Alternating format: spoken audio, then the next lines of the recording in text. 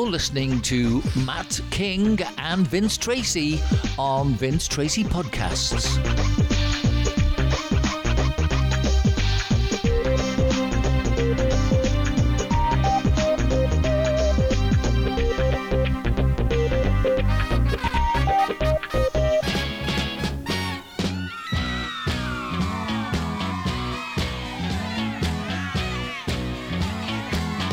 Very good day. Welcome, everybody.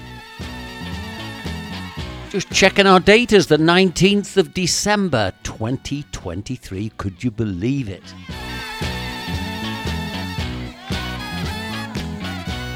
Well, as Matt is a very light sleeper, and I'm not a light sleeper, this is an unusual time for me, but the definition on the mountain, lovely and clear. It's definitely a bit cooler. And I think if I go roughly 45 minutes, sensible driving, due west, I should find Matt, and he should tell me that it's a lovely sunny day with all sorts of things happening there. But anyway, let me find out. Good morning to you, Matt, and what's your weather like? Well, good morning, Vince.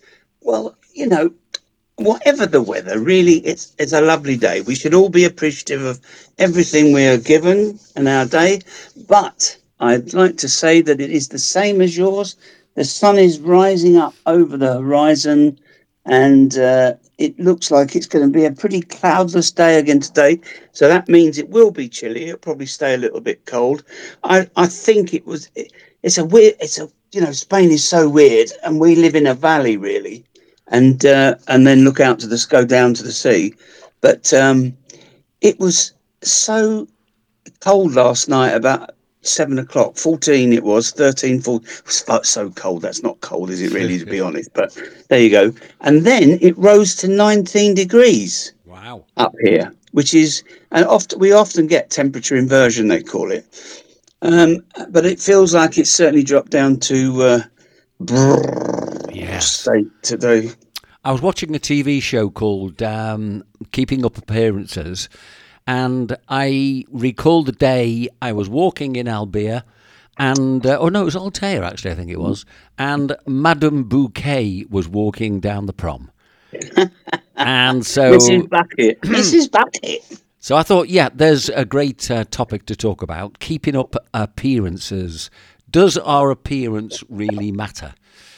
So, I mean, the way that we present ourselves to the world is very important.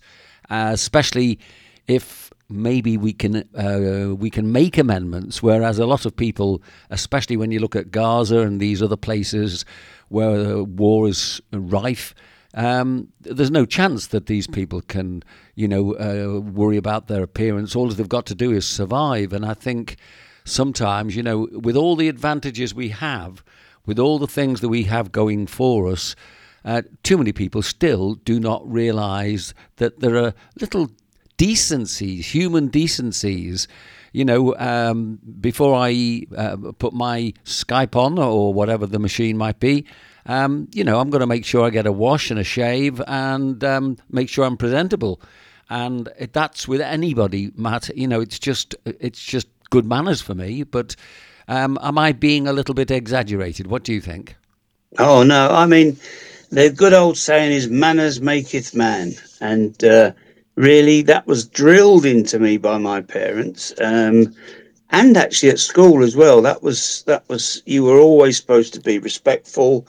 You were always supposed to look after yourself. And I can remember one year somebody decided we were going to have teeth inspections to see if you're blooming clean, because there were boarders there as well. So as you went in, you had to smile at the master standing in collecting you in the thing. That was quite amusing, really. But I do think it's gone. I don't think anything goes now, and you're not supposed to remark on someone's clothing or someone's style. And if they're antagonistic as well, instead of that being a bad thing, some people make it out to be a good thing. He's got spirit, he's got drive, he's got whatever.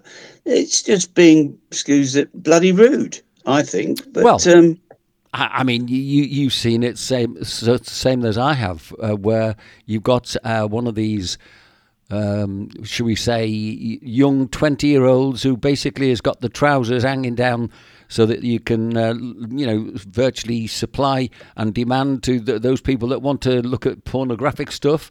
I mean, it's just ridiculous, really, that people seem to think that you can walk around with your trousers hanging down so that people can view what's on offer. I mean, it's just horrible. I think the one thing that seems to have gone from society at the moment is class. And I'm pretty sure your good lady, Rebecca, is the same as my Anne. Anne never gets up without making sure she's 100% presentable. And then when she goes out, she makes sure that she's dressed appropriately for whatever she's going to do during that sort of visit to wherever she's going. I just feel that there's an awful lot of people think that it doesn't matter anymore. And it does matter, doesn't it? Oh, I mean, going for a job in our day, when we were younger, which is, I don't know, about a zillion years ago now, but when we were younger, you wouldn't think of turning up in a pair of jeans, or even if they were smart jeans, or they were a smart top that was jeany, or shirt open, or anything like that.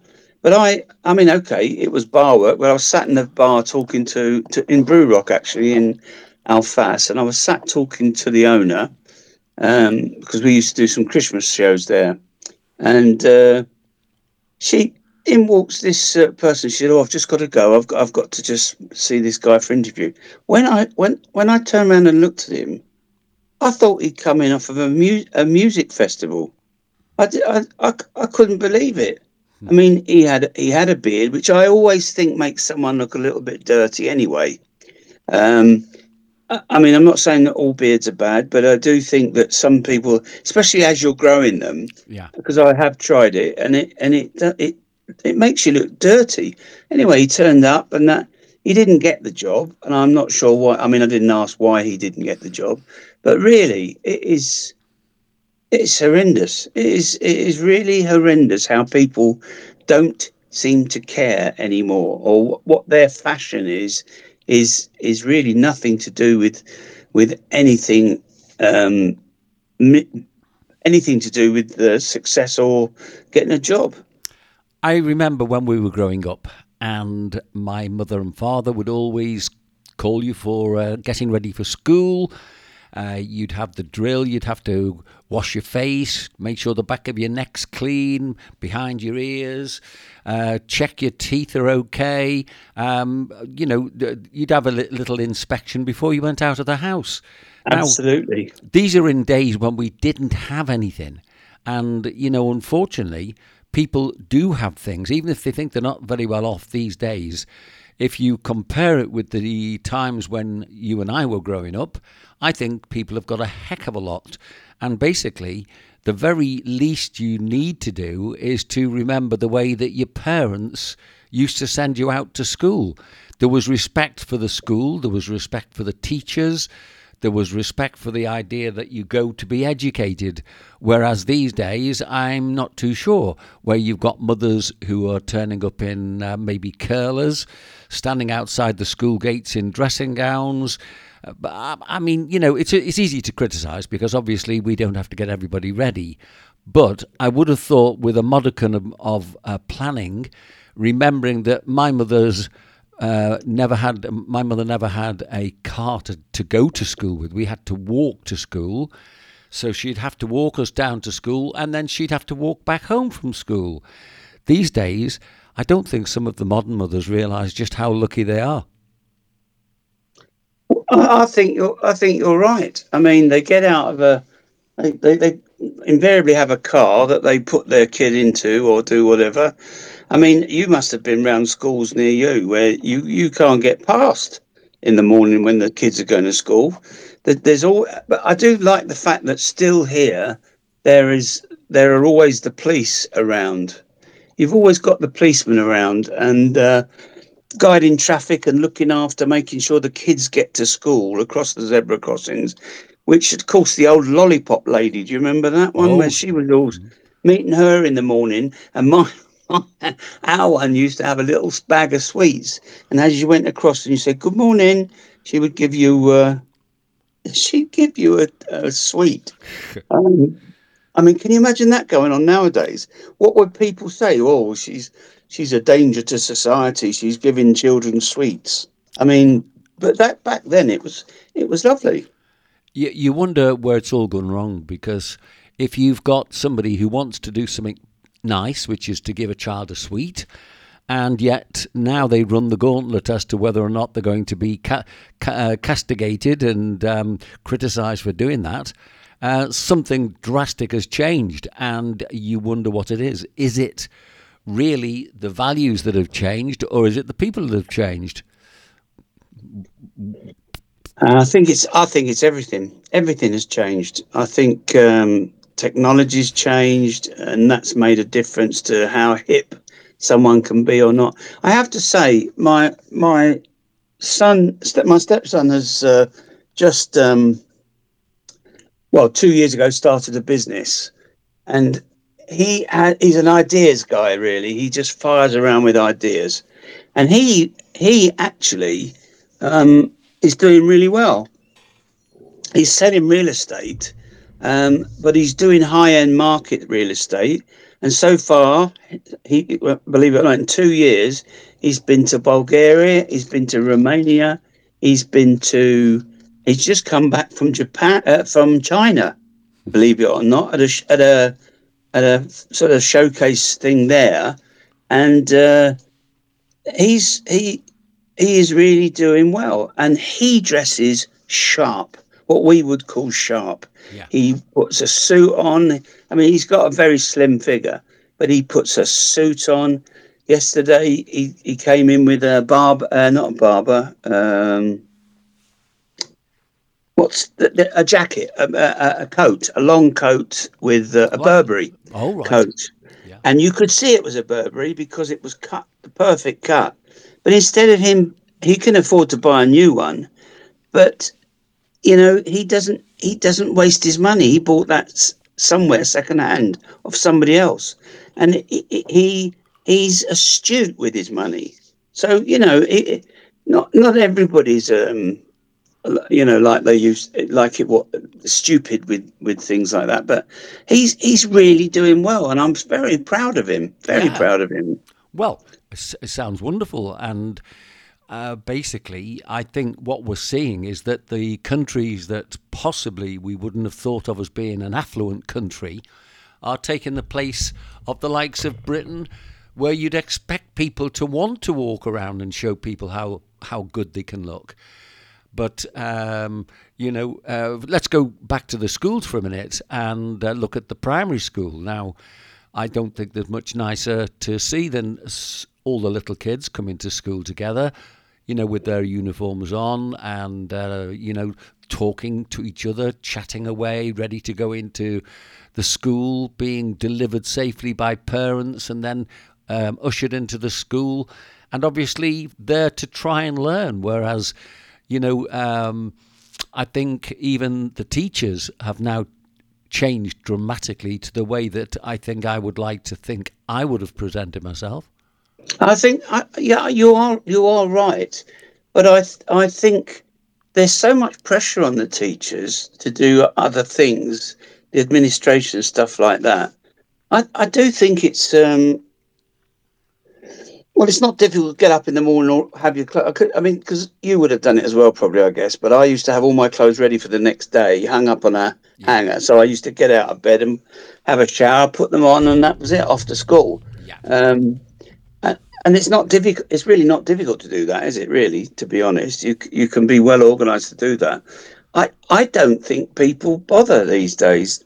They don't. I mean, for me anyway, I'm a bit of a scruffy bum, right? Yeah, I've always been of a scruff bag, but my mind has always been that it's not about the clothes you wear, because I know some not particularly nice people who who dress up because they're either drug dealers or they're doing something else to get a lot of money. They dress up, but they're not particularly nice people. I'm not saying everybody who dresses up is like that, but generally speaking. But I've always maintain that it's it's better to be a good person through your whole body than depending on what you dress like. And if people can't accept you for the way you dress, then that's fair enough. It's me. I look at it; it's their loss. The other thing I have is, I'm a rather large person. There's not many places. I mean, even when I go to the sales at Court in Glaze Extra Large, they've got a bit of a floor for stuff there. I've got to look at the biggest size there, 10X, to actually put on to get a shirt to even go near me. I've always been that big. I mean, Marks and Spencers, good old Marks and Spencers, where my mother used to spend lots of her time every Saturday, and my father would go, "Oh, you're not going to go to bloody Marks and Spencers again, I am." But she would even their stuff now I can't get on. They're 5XLs. It's almost like everything shrunk. I mean, I know I've got a little bit bigger, but and things have dropped into the wrong places. But I've always been this size.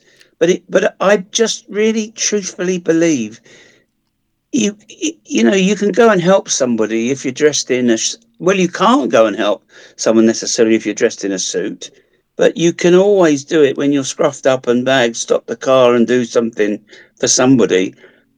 But I do admit that people, even nowadays, probably are aware of how one dresses to make an impression. But it is different, and there's classifications of it. If you're going for a job, I wouldn't go like I was going. No. No, but I mean, if say we stick with the school example for a minute, and we'll go from the for the primary school to the secondary school. Now, when you were in school, did you have a uniform? Was it inspected? If so, how was it inspected? Well, we inspected. It was not the word. It was almost, there was a queue. You had to get to school half an hour early so that you could go through this queue of one teacher at one part of it, another teacher as you entered the school, and they would literally turn you round, look at your tie, look at that had to be done up and tight up to the collar. His collar had to be done up because the trend was sort of in the early 70s was to have this wide boy type look where you had your collar open and a big, what's the name of the knot that used to tie in your tie? That great big one. There was a name for it, but that's how you tied your tie, and that wasn't the regulation of the school. So if you had that, you took it off in front of everybody, pulled out on the side and made to tie it up again, which was in my day humiliating. Now, probably, I don't think, even if that did happen in any school, anybody would particularly take any notice of it. They'd just go, you got caught. To us, it was definitely degrading to be caught. And I just think it did give us a sense of pride. Pride. If you have pride in your appearance, here I am talking about I don't dress up anymore, but for an occasion, which is sadly now, as it will be for you, most of the occasions I go to are funerals. It's not so much weddings, but I think that's the time, and I think it's really important to show respect to the people that have passed. Yeah. And that includes clothes as well.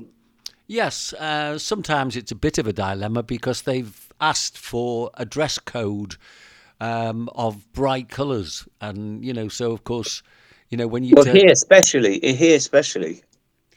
Okay, well, I can remember in our school we had a school blazer, we had a school cap. Now, I hated wearing the cap, but if we were found out in the street without our cap on, that's detention or that's a punishment. There would be retribution. So, well, sorry, carry on. Well, I mean, the thing is, you're out representing your school, and there's enough chance for you to do things which you shouldn't be doing. Fighting on the way to school, messing about on the way to school, jumping off the bus without paying on the way to school, and all that sort of stuff that could let the school down, if you like.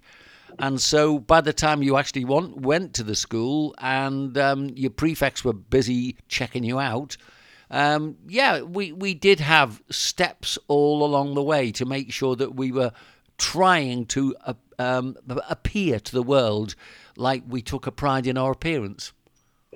Yeah, I mean, we not only had this inspection when we went out went into the school in the morning, but when we came out, we would have a teacher standing on hidden in the road my school was in was called Watery Lane, and he would be moored either in the road on the left hand side as we went down, or there was a pathway, church path it was called, and he would be down there, and they'd sit and they wait because of course a lot of lads would just take their tie off as soon as they got out of school.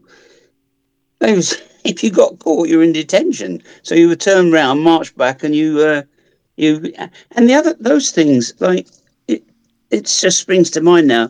We never told our parents where we were. If you got detention, and then it came in, I think I actually, if I was given detention when I was teaching, I had to do it the day after, and I had to give them a note to say they wouldn't be back home because they were in detention. Yeah. So time that's changed as well. But it was drummed into us that you should look nice. And I can remember going to my first interview for my job, and I wore a blazer, nice trousers, polished shoes. Took a real pride in doing what I did. But it seems to have all just faded away. But I mean, I still always make sure I'm shaved before I do or go anywhere or do anything. I make sure that my clothes are clean and I'm not caught out. My mother was always saying, you have to have clean underpants. You never know what's going to happen to you. And if you end up in hospital, that won't be very nice for you. Now, you need to get your underpants changed. That's always continued. Um, I think you have to be like that for your personal self, not to be proud of yourself and how you are. I think the advent of the trainers has always lent itself to people becoming lazy. Myself included. I wear trainers a lot, and every now and again you think, oh, I've not cleaned my trainers for such a long while, and you check them out and you give them a real good cleaning, and you feel that you should have done that a few weeks ago, never mind a few days ago. Yeah, I know exactly what you mean, but I can think as soon as you said that, I thought, bearing in mind we were teaching kids a couple of years ago. I know one particular child. Um, it's a she. Um, Her father earns quite a lot of money, but if she made her trainers dirty, and I'm talking about trainers that are €800, right? Trainers, €800. Mm. If she made them dirty, she'd get another pair. Now, on the scale of explosion, that's just. But then you have to sort of blame the parents, don't you? Really, if you look and the guy earns a lot of money, so and he treats his kids well. But that is going above and beyond really to a 17-year-old, I What think. about what about when you left school and took your first job? Can you remember whether you had to wear uniform or whether you had to present yourself in a certain way? Oh yeah, well, it was shirt and tie and a jacket, and that was working with John Lang's, the big constructing company up in the city in London. And I used to cycle up there from Twickenham, so it was about 13 miles. But I did it with bicycle clips on my legs in a racing bike, and I had this. I had to sort of like tuck everything in, have my jacket in a bag, but you had to go in as you were part of the management team, you had to go in looking like management because there is that certainly for us there was. I mean, nowadays I look around in offices and I go in and I go, "Who's the boss? Yes. Who's the boss?" They're all dressed in sweaters or shirts or polo shirts or whatever, but nothing that's would you would think, oh, he's the boss or he's smarter than those people. It just seems to be one of those things that has just been laxed. Well, here in Spain, of course, if we go to, say, the supermarkets, now they've all gone up a gear since we've been here. I've got to say, from the first couple of times that we went to the likes of Lidl and the first. When you went to your Mercadonas and Massy Mass and all these other places, they've all got a lot more corporate now. They've all got better uniforms. They seem to be much better aware of how they should approach a customer, how they should respond to a customer. And, most of them will wear a name tag. And for me, when I'm at the checkout, I always like to engage them via that name tag. Me too. Exactly the same. It gives me a warmth. I don't know about you, but it gives me a sense of satisfaction to do that. Yeah, I think it does.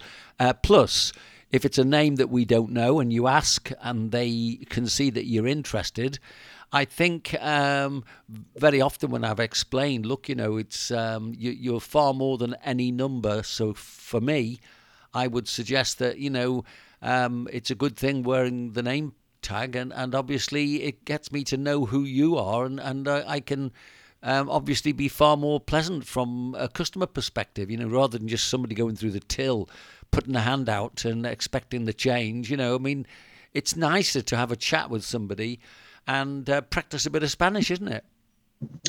I think it is, but I think it actually surprises the Spanish a little bit when you try and engage them like that, because they're not that type of people that do. And so, well, you're aware of that nowadays, but I mean, they aren't really the type of people that want to engage a stranger. But if their friend came through, they'd be making you wait behind them for 5 minutes. They'd be chatting away and doing whatever. But a stranger, they're polite and they're nice and they're very. I mean, I suppose we've both got used to it now. We've been there so long, but there is definitely a difference. Having said that, I don't go back to the UK much, but the last time we went back to the UK last year, in the motorhome, so we were buying stuff for us to consume. I must admit, there wasn't a please and a thank you and a smiling face like you quite often get here in Mercadona or wherever you're shopping or what you're doing. You just don't get it in the UK anymore, and I suppose that's for many reasons. This not having the sun being one of them. But your appearance, it does make other people decide what you are actually like. I think so. I think that for example, I had a job where I was in charge of company reps. Now, they were given £5 a week to clean their car, and then they were given, I think it was £5 a week to clean their suit. And so, as I met them at the beginning of each day's work, when I would be accompanying them to see how they worked, those are the sorts of things I'd look at very quickly. We would meet by the car, we'd have a form, and we'd have to agree the appearance of the car. Then we'd have to agree the appearance of the person, he himself, or if it's a lady, the lady. Because basically, if you're going to go and represent a company and do business with another company, and you've been given an allowance to look after your car and look after your own suit, then the least you can do is spend the money the way it's intended. That's the company that's given you the ability to do that, and you're not availing yourself of it, No, I agree. I mean, if we were ever out of line, I don't remember it happening to me, but I know it happened to another couple of apprentices when we were with Langs. If you turned up not inappropriately dressed, according to them, it may not have been inappropriately addressed to some, but you were sent back. You were sent back, and your pay was docked, and that was the hard life of it. So you learned very quickly that you needed to be presentable, I remember at school there being every so often a nail check. Right. So they would actually make you stand up in the classroom, put your hands out, and check that your nails were cut, because lots of sports required you to be them to be cut, as you damage yourself or damage somebody else. Clean, because that was cleanliness was next to godliness, and that would happen randomly, not every day, not every week, but just once in a while. Two teachers would come around, go to every classroom from the first year to the sixth form, and check everybody. Well, I can remember, say, I was 17 when I started judo. And I remember going to one particular club, and I got chucked off the mat for having dirty toenails. So, after that, obviously, as I went through the ranks and became a Dan grade, that was one of the few things that we always did. We'd check fingers and toenails. We'd check the gi. We'd make sure the kit was clean, because basically, if you're going to maybe cut somebody and then you've got a dirty kit with germs going into the kit, going into the cut, you've got nails that's going to rip people's skin. You've got toes that can be lethal if if you're kicking somebody. So yes, we had to check all that, and unfortunately, there was some people who just didn't see it. But they do soon see it if you kick them off the mat. Sorry, can't Yeah, practice. but it's called discipline, or it used to be for our. And judo is, as you know, well know, is full of discipline, as was our rugby back in the day. It was. I mean, it still is now, thank goodness, with rugby. I mean, if a player argues back with somebody, or sorry, even asks a question, it's not the captain of the rugby team, they'll be given 10 yards back. You have to say, sir, because that's the respect that you get. Actually, just like football, really, isn't it? Isn't it just? Isn't it just? I think the whole idea of football at the moment is to try and make it as unattractive and as unmanageable as possible, so that the Americans can step in and take it over. I think that's what's going on. You only have to look at the VAR. People waiting for 5 minutes to have a decision made on something we can all see patently, obviously. For me, it's the Americans practicing waiting so you get 5 minutes of adverts while they. I've never thought of it like that, but yeah, you're probably right.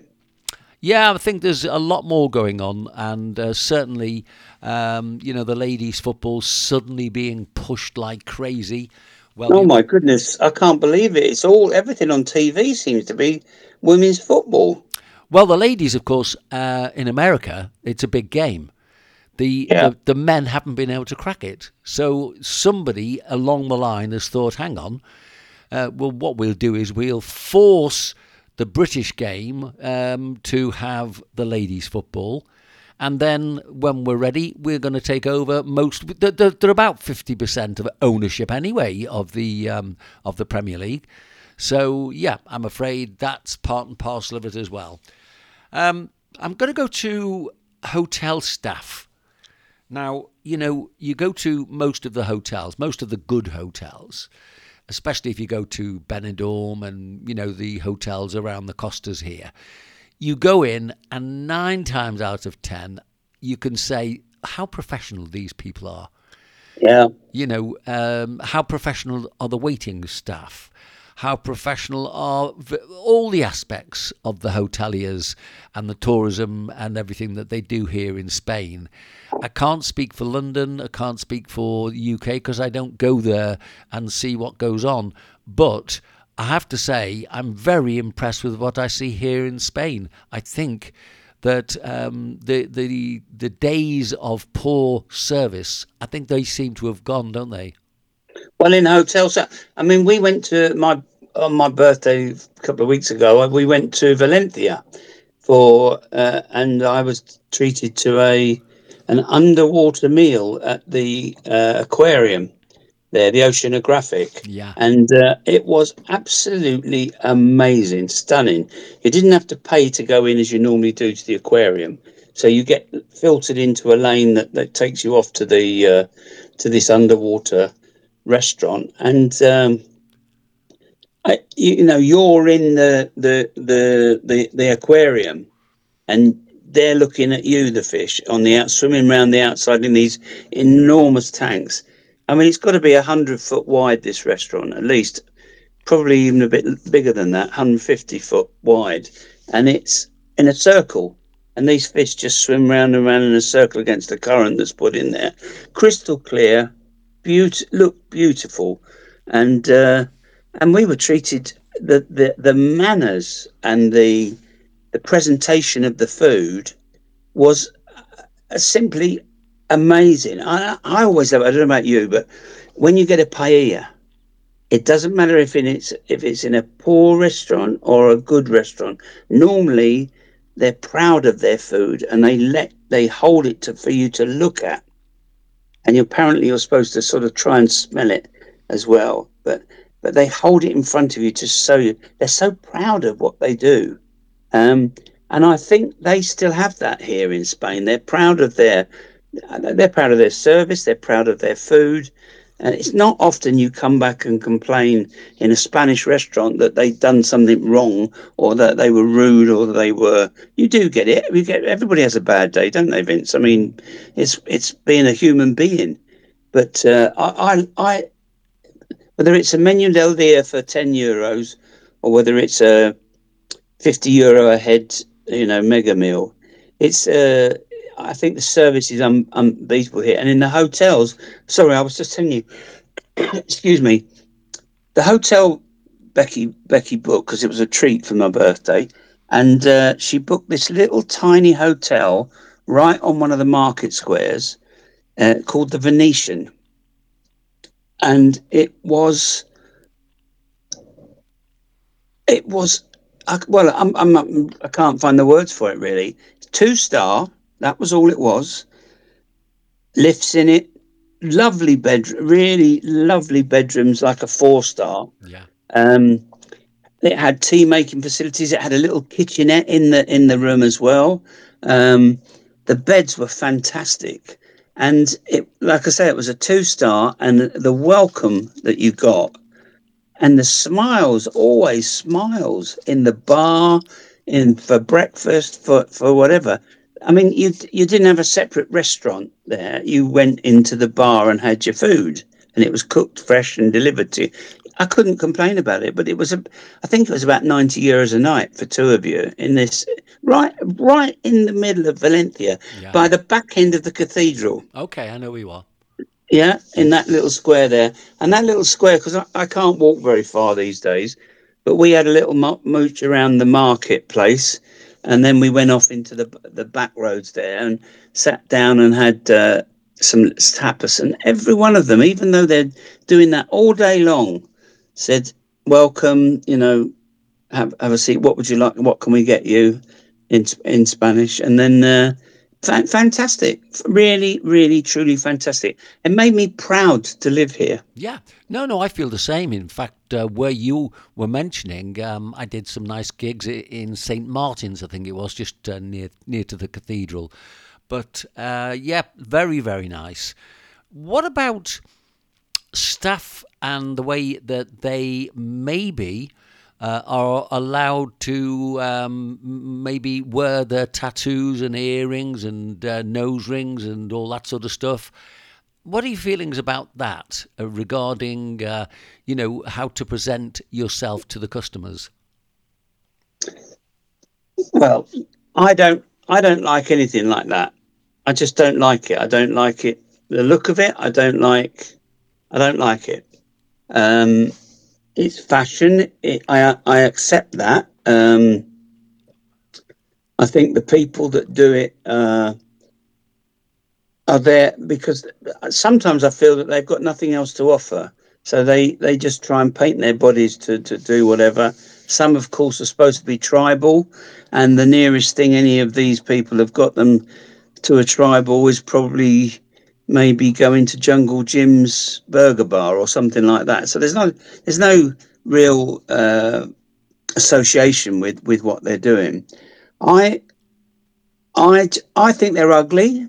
So I haven't really got to make a comment on it. It was difficult for me because I don't like them. I just think and they're phenomenally expensive. Yeah.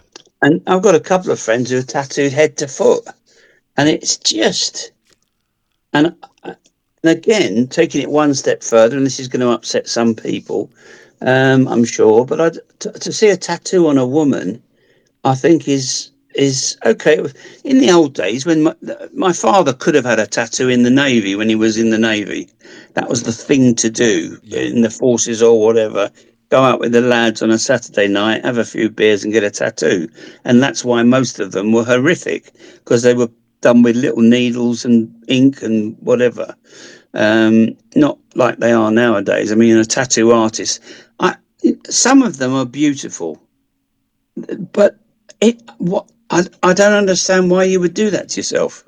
No, I feel very similar. And in fact, when I was teaching in the college, teaching marketing, that would be something I would try to try to deter the students from doing, because, for example, if you're going to have a nice meal and you've got LOVE coming at you with the hands and maybe other tattoos here, there, and everywhere. I'm sorry. I don't think it's a classy thing. And I think people have let themselves be influenced far too much by the world of music. And I think those people that can't see it don't understand it. And those people that don't understand it will never agree with it. But, I personally don't like to criticise unless it's sort of obviously inappropriate to a situation. And I think if you've got a couple of door staff at the club and you're ready to bounce, then yeah, I can understand why you should want to have love and hate on the four fingers. But I think quite honestly, there is something classy about somebody who has a tattoo but doesn't want to show it. That's a different thing altogether. I think that's. I don't find that entirely acceptable, but I think it's. I just think when you can see them, they're ugly. No matter how, I see some. Well, you do as well, I'm sure. See some beautiful looking women, and they've. I mean, the one I can't understand is having it done on your face. Why you would have it done on your face, and going back to how what we were talking about. I mean, talking about appearances, I I wouldn't see many jobs being available to anybody who turned up with tattoos on their face. No. Maybe maybe a mechanic for Harley Davidson, or working as a bouncer somewhere, but not really anything. Not anything that was customer related, where you really had to go up and chat to a customer. I can't. I would find that off-putting. Another aspect to this is the likes of the uniform. So we look at the forces, we look at the police force, we look at the fire brigade, we look at the various other parts of the establishment. And very recently, one of the police forces, I think it was Nottingham in the UK, has ordered its officers to not wear any gay, lesbian, LGBTQ stuff at all on their uniform. Now, I'm amazed that they even bothered to do it in the first place.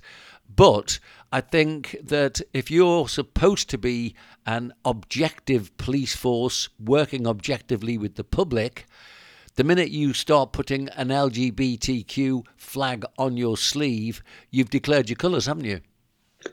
Well, it's quite easily readable, isn't it? Let's be honest. You're actually making a statement immediately, straight away, when you put any form of sticker or cloth badge or anything on your clothing, and actually, you're changing the uniform if you do that. You brought up firefighters. Yeah. Um, you're changing the uniform because we all understand that a firefighter will wear X, Y, and Z, and he's a firefighter. But when you start adding things to it, you're taking away from the authority that uniform has. I think. Well, I thought during this year, where you've seen all these strikes and marches and police supposed to be policing certain things, where the police have obviously been politicised and they're joining in with the people they're supposed to be policing.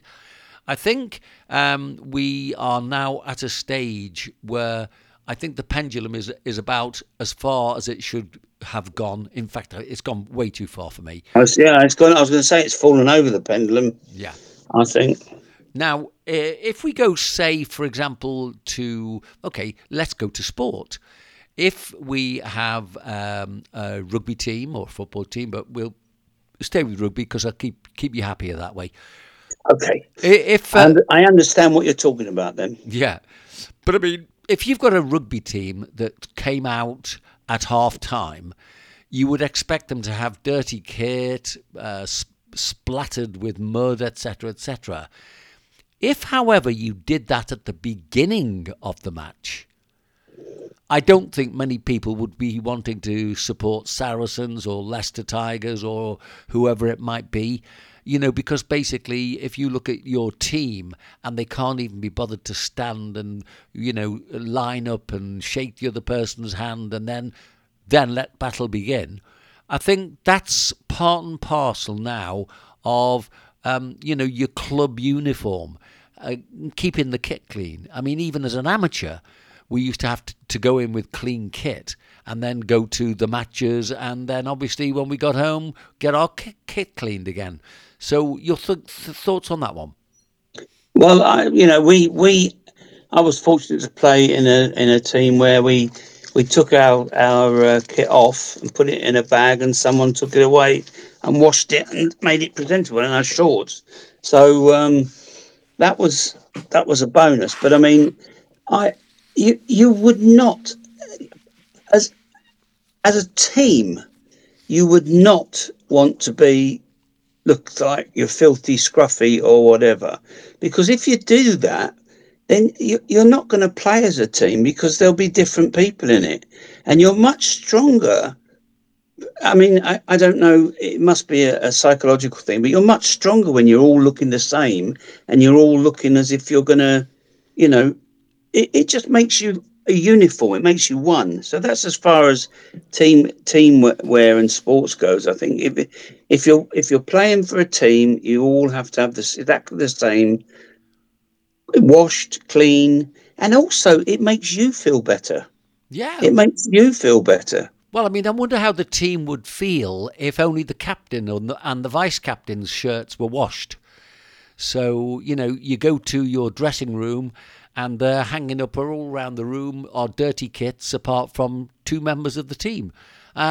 Supposing the referee turned up and was completely and utterly dishevelled and didn't look as smart as they do look. I mean, to be fair to referees, both in rugby and in football, they do turn out and they might not get the right results when it comes to the officialdom, but they do actually look the part to start with, don't they? Yeah, I mean, a referee. Well, when I can remember when I was playing, the referees were immaculate when they came out on the pitch. The boots were polished highly.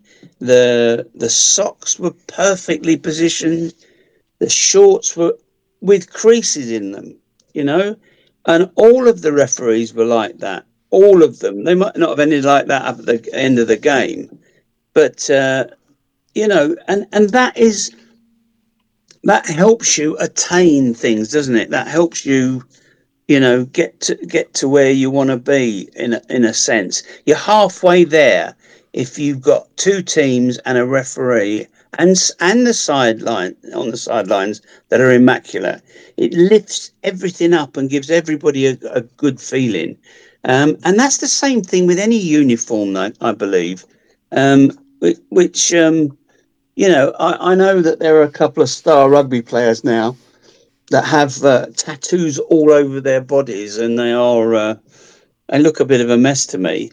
But the the Maoris, for example, have got tattoos everywhere. The New Zealanders, Yeah. they're all tattooed, but you can't really see it because of the colour of their skin. So it doesn't really. But they're warrior people anyway. You know that before you even play them. Yeah. Okay, let's talk about hairstyles. Because over our lifetime, we've had a plethora of different styles. We've had the skinheads, obviously. We've had the hippies. We've had the Beatle cuts. We've had all sorts. Whereas nowadays, I think it's a question of going with your head to a place where somebody just lets their imagination run riot. When you look at the footballers, for example, it must take them about 2 hours to get themselves ready to go out on the pitch. You're winding me up today, aren't you, with this footballer stuff and all that? Why, goodness me. Yes, I agree.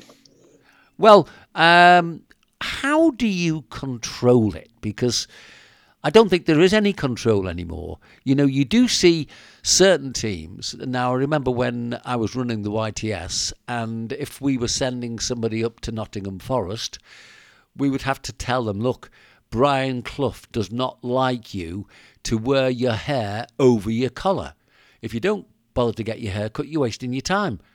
And we've had people who wouldn't listen, and they've come back and said, Cloughie didn't even listen to us. He didn't even watch us, didn't want to know us. And I said, well, you were told and you didn't listen. But I mean, realistically, things that used to be applicable don't seem to apply anymore. This business, obviously, the transgender, at the end of the day, you've got to decide how you want to present yourself to the world. Now, at the moment, we're going through hell with everybody trying to make up their minds whether this is right, that's right. But we're talking about 0.03% of Great Britain's or United Kingdom's population. Out of that 0.03, then, when you actually look at the percentage that will be football players, it seems rather strange to me that people are making you still take the knee or wear an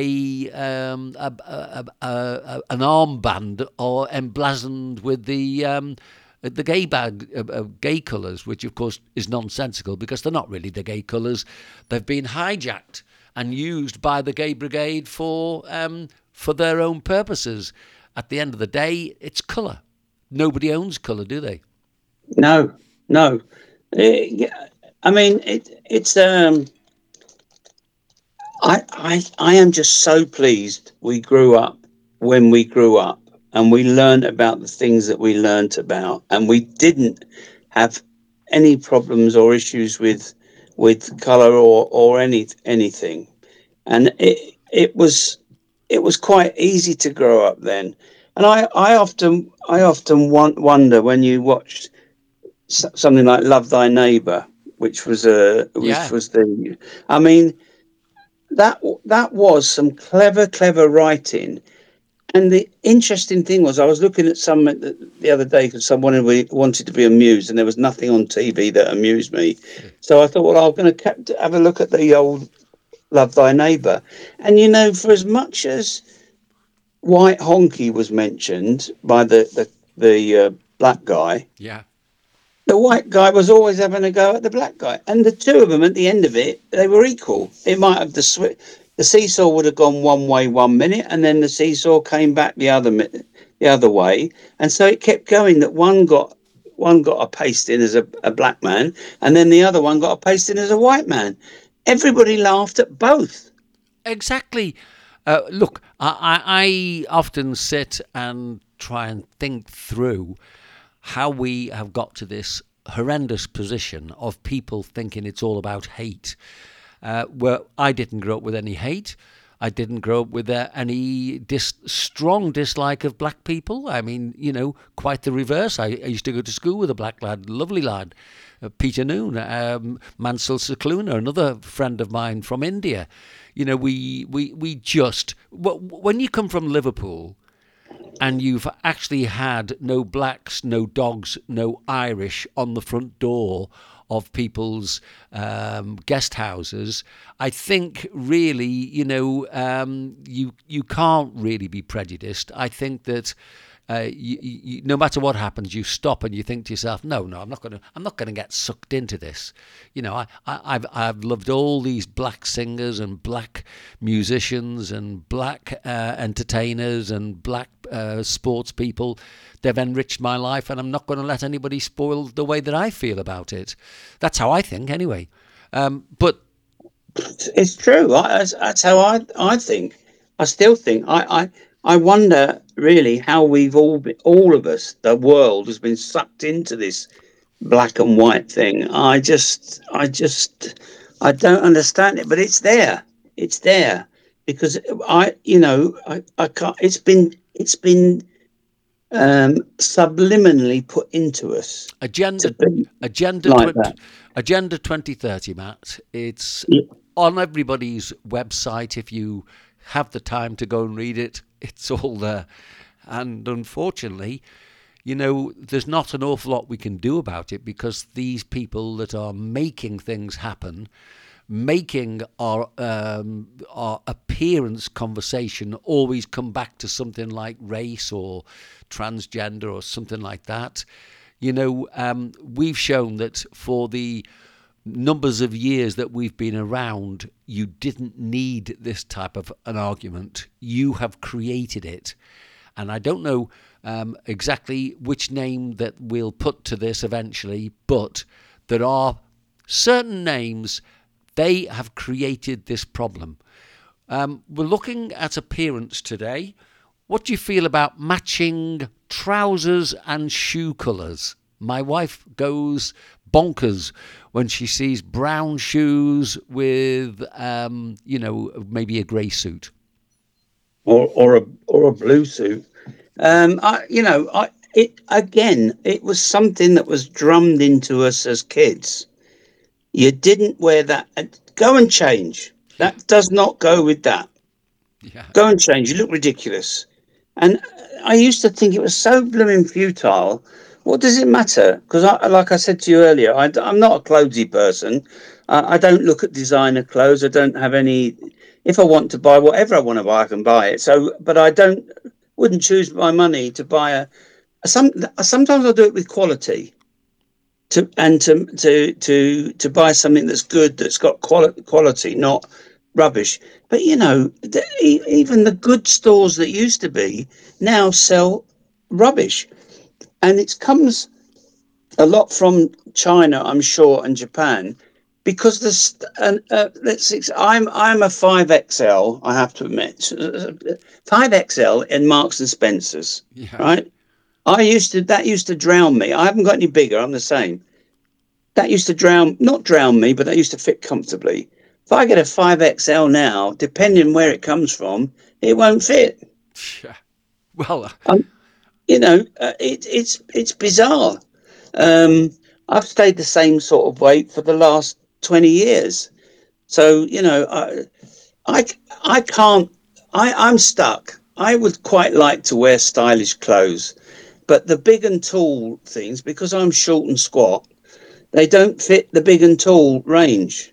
So I would like to look a little bit more tidier sometimes, but I find especially out here, a smart T-shirt and a smart pair of shorts is quite sufficient. Yeah, I think you're right. And, and believe it or not, we've got to the point of saying a very happy Christmas, and obviously you and all your family, I wish you well, and we wish everybody suffering in the world these horrible wars, we wish you well, and let's hope that things will improve for everybody.